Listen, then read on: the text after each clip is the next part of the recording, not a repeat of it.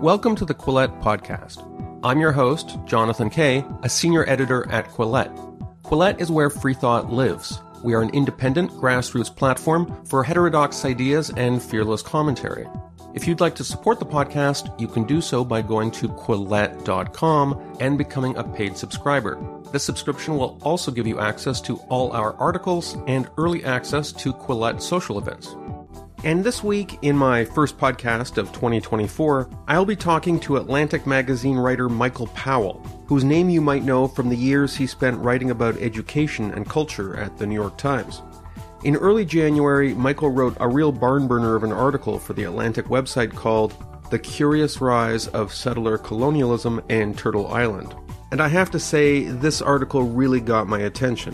Being a Canadian, I've become quite familiar with the odd spectacle of progressives embracing Indigenous creation myths, such as the idea that the world was created on the back of a giant turtle, or that Indigenous people can exhibit a special, ethnically specific kind of gender identity known as two-spiritedness. But I didn't know that this kind of trend had spread to the United States. Nor did I realize that the fashion for endlessly denouncing North American society as an evil manifestation of settler colonialism, which again has become quite fashionable in Justin Trudeau-era Canada, had also been picked up south of the border. But Michael's article isn't just about trendy hashtags and slogans. He focuses closely on the unsettling trend by which activists and academics are weaponizing the idea of settler colonialism to delegitimize the state of Israel within the context of the current war in Gaza. A rhetorical process that can include the justification of Hamas terrorism as a legitimate means of quote-unquote indigenous resistance against the Jewish state. But before I roll tape from my interview with Michael, two apologies. First, for my voice, which, as you'll hear, reflects the virus I caught while on vacation over the holidays. I'm better now, but I was still feeling the effects when I was talking to Michael.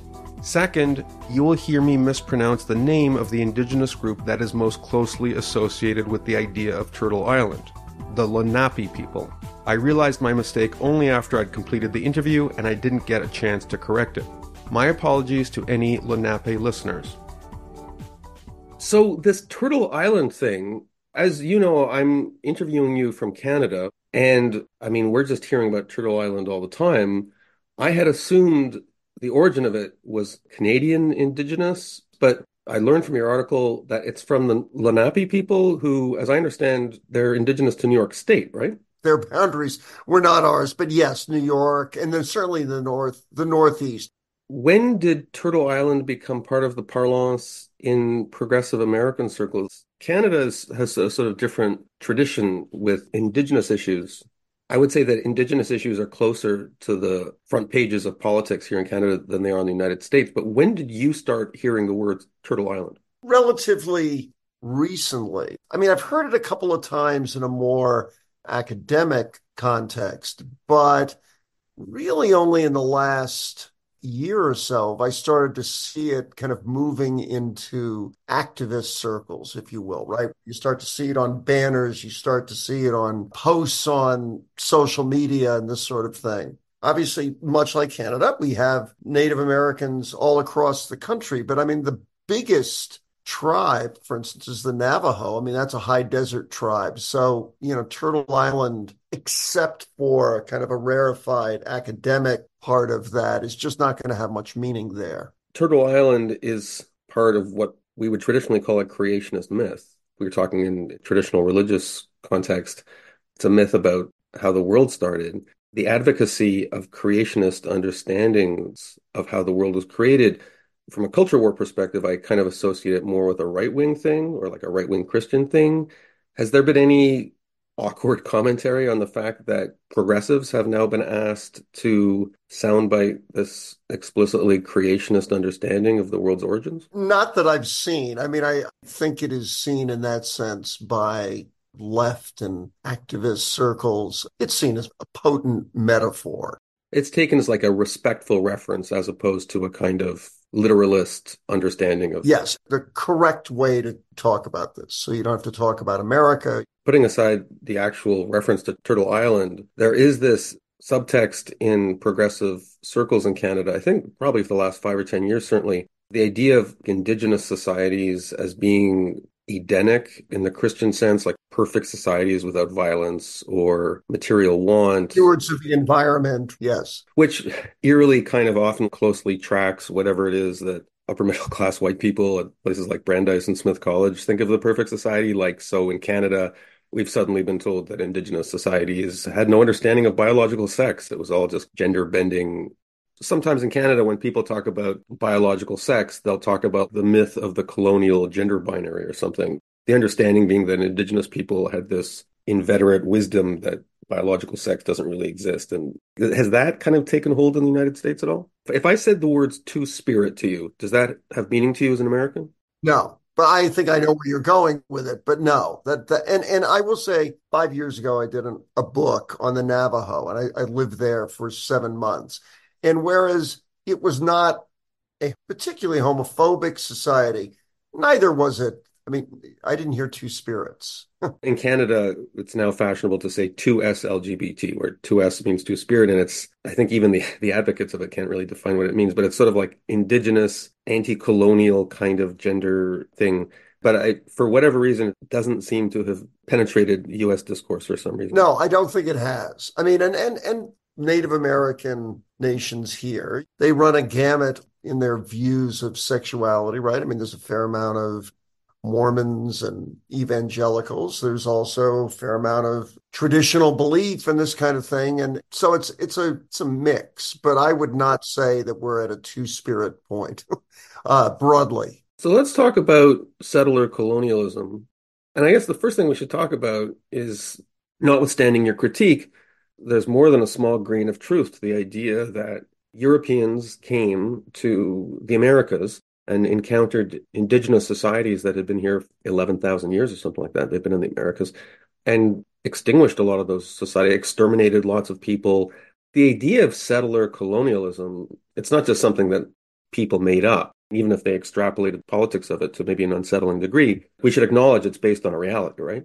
100%. As I hope I made clear in the article, I mean, as we both know, you as a Canadian and myself as an American, I mean, the history is a depressing and sad one, and the move by the settler colonialists was astonishingly successful with very, very grim consequences. By way of specific example, could you talk about the Navajo, for instance? What was the Navajo experience with what would now be called settler colonialism? They're our nation's largest native tribe, between 300 and 500,000 members, about 170,000 of whom live on the reservation, which is the size of West Virginia. So it's an enormous land. And they were initially pushed off entirely. I mean, one of a number of kind of Trail of Tears. They were marched off by Kit Carson right after the Civil War to a place off in the desert of New Mexico. And in some ways, it runs kind of counter to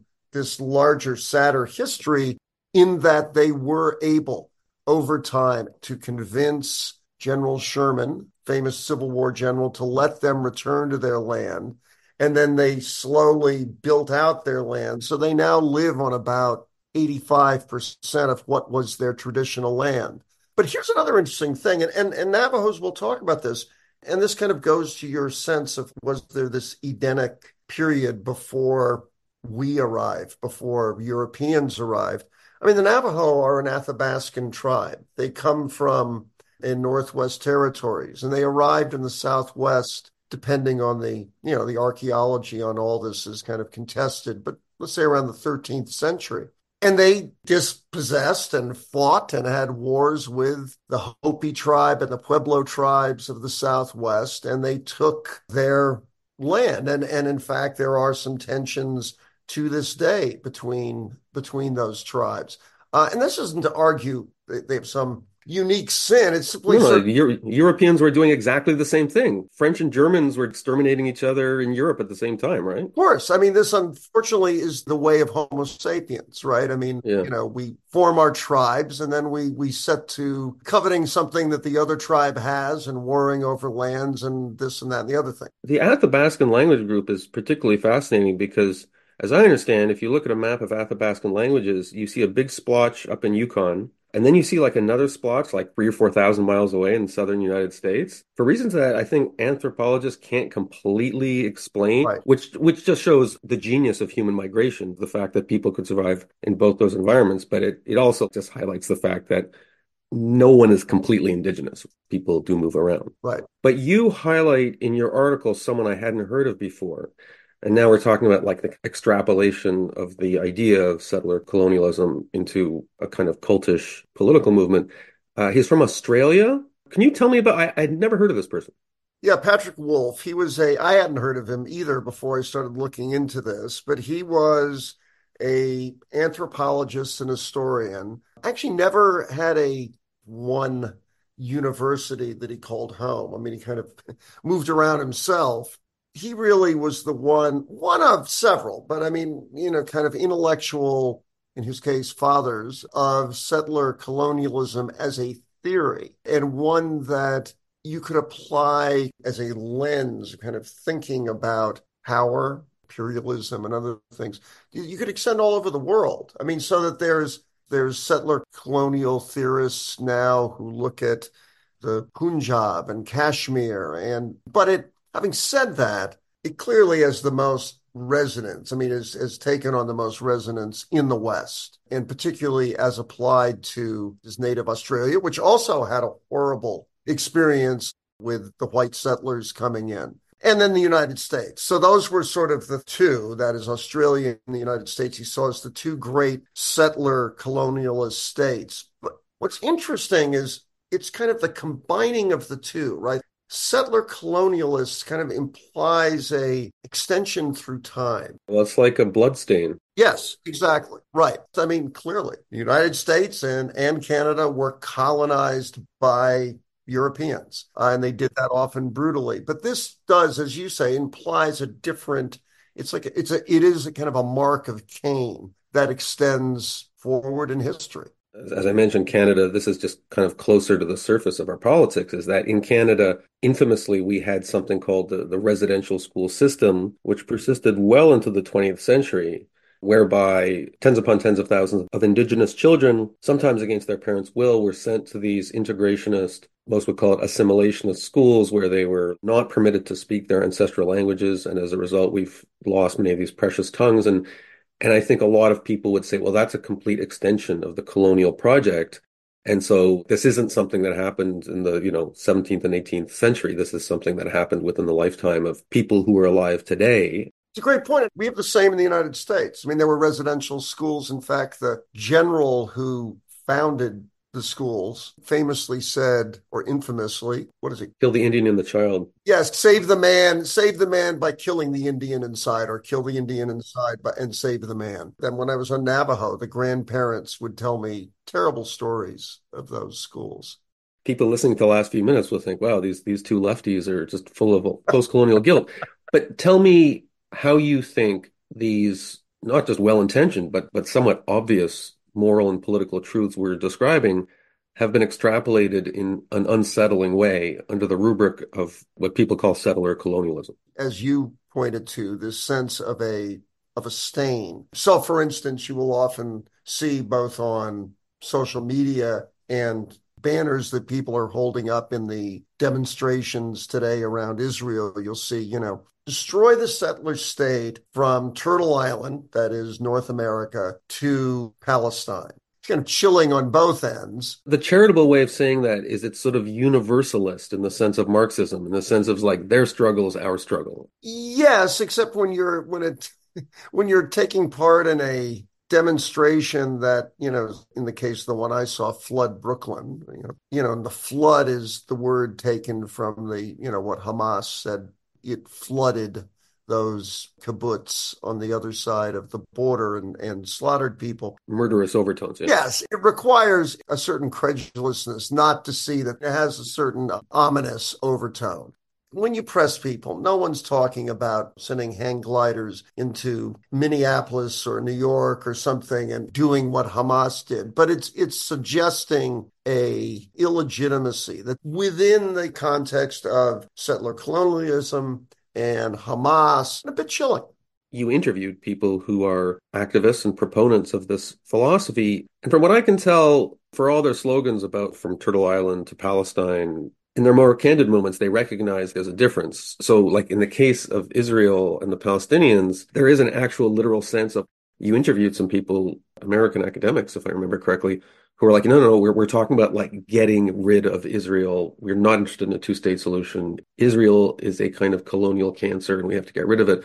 Whereas in the context of the United States, even in the more aspirational rhetoric of people whom you interviewed, they recognize the United States isn't going to be destroyed and we're all going to go back to Poland and Wales and stuff. There's a difference there, right? That's right, very decidedly.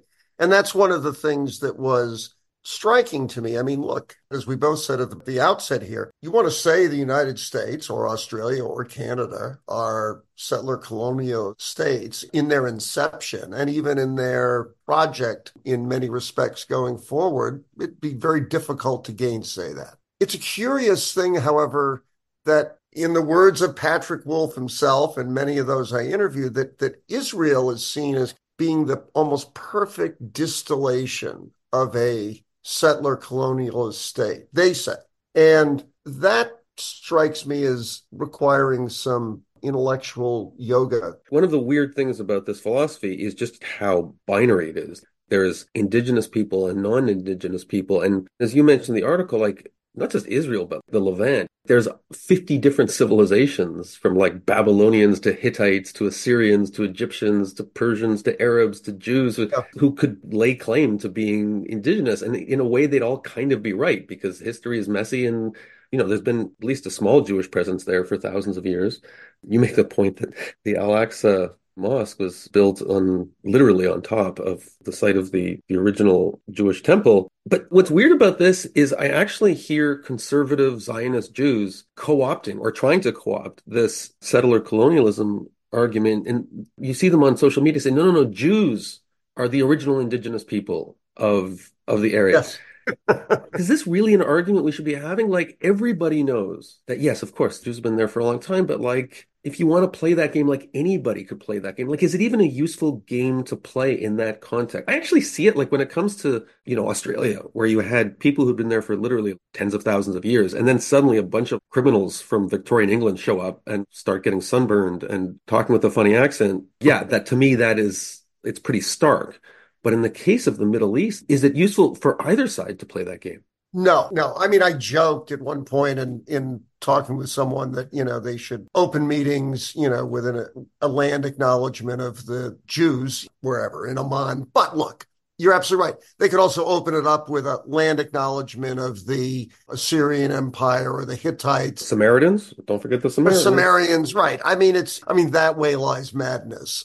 In what was then British Palestine, hundreds of thousands of Arabs were forced out or left. At the same time, it's actually kind of interesting, the symmetry of the math. There were about 700,000 Arabs who ended up leaving what became Jewish Israel, or predominantly Jewish Israel. There were also about 700,000 Jews who were expelled from collectively Iraq, Algeria, Morocco, and ended up in Israel. And, so I don't know, who's the indigenous. I just think indigenous, in that sense, in that area, it's an unfortunate word. There was a line in your article where you say, I think maybe it was when you were interviewing Roger Berkowitz from BARD and from the Hannah Arendt Center, where he was saying this has gone from politics to ethics, which to me, I interpret it to say that when you say there is settler colonialism going on in this country, and here are the settler colonialists, and here are their victims. It's basically a moral proxy for saying, here are the people who are righteous and deserve to stay there and live, depending on context. And then here are all these other people who, at best, just have to pack up and leave. There's something very apocalyptic about it. Early versions of Protestantism, Calvinism, predestination, where like just people were born with righteous souls and others weren't. There's something kind of religious about this, isn't there? There's this battle within the left, certainly in the United States, between the identity side of politics, and then there's those who argue for class-based approach to politics. I buy Roger Berkowitz's take. I mean, I think, a class-based coalition politics, that's a politics. And you're not looking for original righteousness in it. You're looking to make common cause around a series of issues. It's me, Jonathan Kay, with a brief station break so I can remind you that Quillette isn't just a podcast. It's also a website full of fascinating essays, including, freshly published, a great new piece by celebrated Israeli historian Benny Morris on Israel's occupation of Gaza in the mid-1950s and the lessons that can be learned from that time. I'm also going to engage in a shameless act of self-promotion and mention a piece I wrote a few days back on Western Europe's Forgotten Nightmare, that's the title, about Rachel Krastel's wonderful new history of the 1870 Franco-Prussian War. And now, back to the Quillette podcast.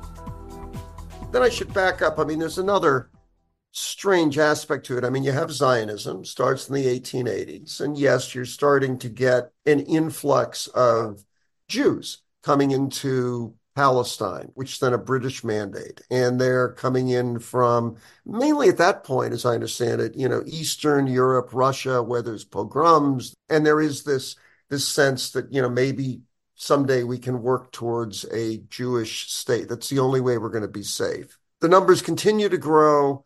By the 20s, you have, at least I understand it, over 100,000 Jews. And you have many more Arabs living there. And then, of course, you have the rise of fascism and many more. And certainly with that latter group, it's awfully hard to argue that you're a proper colonialist if you're fleeing Berlin circa 1933. In fact, if you'll just indulge me for a second, I just finished a fascinating novel, The Opermans, which was written by a German Jewish novelist, very popular at the time. And it's kind of an astonishing book. He looks at a family in 1933, and he's writing it in real times, but it reads as if he sees everything, that's coming, right? I mean, it's very clear, very chilling. And a number of the characters talk about, this is again written in 1933. I'd like to go to the United States, but I can't. I can't get a visa. They won't let me in. I'm going to Palestine. And they're not going to Palestine because the Germans are, using them as colonialists. They're going there because they correctly divined that they have no life left in Germany. They have no life left in Europe, no safe life left. And so it's again, this isn't to argue, trying to litigate formation of Israel, but it's just to argue these are complicated things. And I don't see the light shed by settler colonialism. And it's true. If I were a Jew in 1935 Berlin or something, I'd rather work for my brother-in-law's schmata business in New Jersey than backbreaking work on some kibbutz in Israel. But that said, there's a really good book written by, at least at the time, a Columbia prof named Rashid Khalidi called The Iron Cage, which gives the story of Israel's creation and the Nakba from the Palestinian perspective. And he makes the point that a lot of these Israelis came in, or Israelis as we now call them, the land often was controlled by absentee Turkish Ottoman era landholders. How come no one mentions that from a colonial perspective, the Ottomans controlled that entire swath of real estate? How come we don't talk about them being big colonialists? Maybe because, they weren't settlers. The idea was kind of like the Romans. They just kind of took the place over, but they let locals. I think that's right. Yes. Fair. Okay. So we've settled that. The Ottomans are off the hook.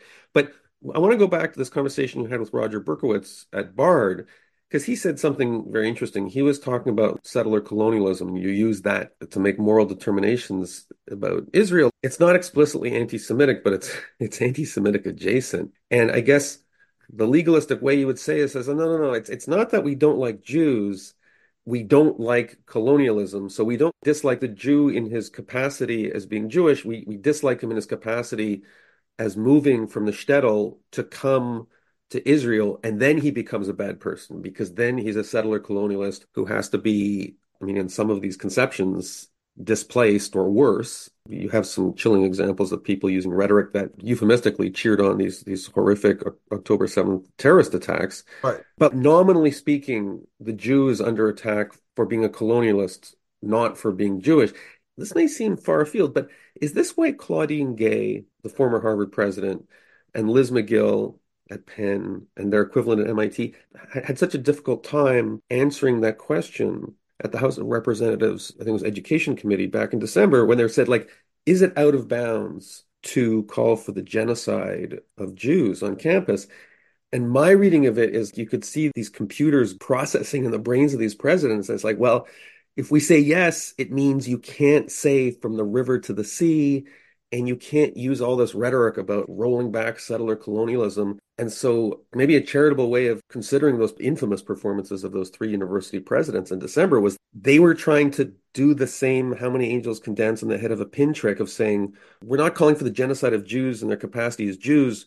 We want to throw them into the sea in their capacity as colonizers. Like, does this kind of cultish movement force people to make that kind of legalistic distinction? Because it feels like it does. That's very interesting. I hadn't thought about that, but I mean, I think that it's so out there. Out there in the academic culture, or in the waters of the academic. It permeates it. It's like this sort of polite way of advocating ethnic cleansing in a way. Right, right. Because I mean, I looked at it and just thought if they weren't so obviously and terribly over prepared by their crisis PR people and their lawyers. I mean, the obvious thing to say is this rhetoric is abhorrent to me, but we have to balance, free. I mean, you can. By the way, here in Canada, there was a wave of arson against Christian churches. This is back in 2020. And from the Prime Minister's office on down, there were people who were kind of excusing it because it's like, well, Indigenous people are very angry. And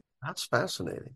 The idea was certain kinds of apocalyptic gestures against white people, settler colonists, whatever, are kind of like morally legitimate, even though they horrify everybody in any other context, because otherwise, where does the logic of settler colonialism go if you're not allowed to use extraordinary means to oppose it? Like it can kind of lead to some morality bending conclusions.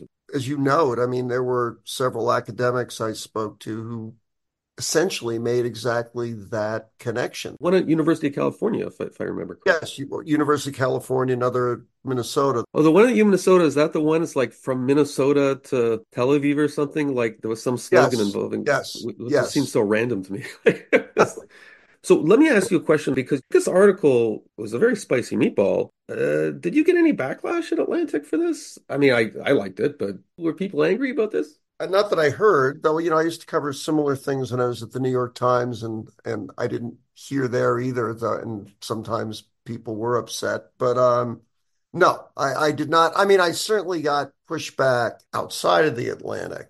They, of course, argued that I didn't understand settler colonialism and that I was not an academic. The pushback essentially, I think was that no, Israel is a settler colonialist state. There is every right for Hamas, essentially. I mean, they tend not to say Hamas, but, for the resistance to do what they must when you're faced with a settler colony. And that is, it's an interesting thing. I mean, there is to use a very antediluvian term, there's a cowboys and Indians aspect that this seems to bring out in some people. Like, you've stolen our land, or you've stolen their land. I mean, because these are often always American protesters.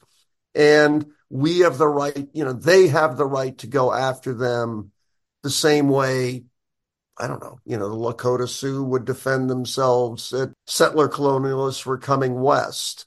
Yeah, so, it was pretty straightforward that way. I mean, if I have any kind of regret, there was a couple of people I talked to, I think, fairly pointed out that you could find really some of the other intellectual roots in Frantz Fanon, who gets a lot of play these days. There's probably a separate article to be done on that. Wretched of the Earth. Yeah. And he had a notion that he put forward in several of his works, kind of the cleansing power of violence. Yeah.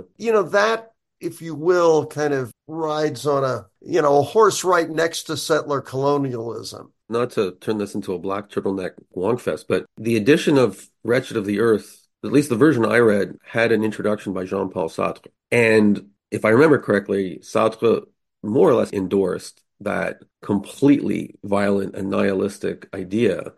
And I remember reading it and realizing, like, this is no different from the propaganda you used to see in medieval societies, of the cleansing power of violence, the nation building power of violence. Even before World War One, there were people who were talking about how amazing war would be because it would invigorate the spirit of these men who otherwise would just give themselves over to idle fancies and stuff. And it was seen as a real character builder. I mean, this is kind of like the progressive version of that. You begin the article with this set piece in Brooklyn where these people are saying all these slogans. Brooklyn's your home. That kind of must creep you out. It's disturbing. There was a chant, we don't want no two-state, we want 48. So that essentially means we don't want a political settlement here. They're talking about 1948. But they're saying go back to in other words, go back to before the formation. We want to go back before the formation of Israel and have have one nation, Palestine. They didn't mean they want the British to take over, I take it. I think I should ask, point of information, right? Look, I'm a person of pretty liberal politics. And I will say that I'm aware that there's a generational difference. I mean, I grew up on the Upper West Side of Manhattan, which is a heavily secular Jewish neighborhood. And two of my three best friends, their parents were Holocaust survivors. My father, many's fathers had fought in World War II. You kind of grew up with a sense of peril, deadly, horrible peril that people lived in, had lived through, had somehow this cauldron out of which they had come. And full disclosure, I have a good friend of mine who lives in Israel. I mean, he's a very liberal Israeli, and his parents had been Holocaust survivors.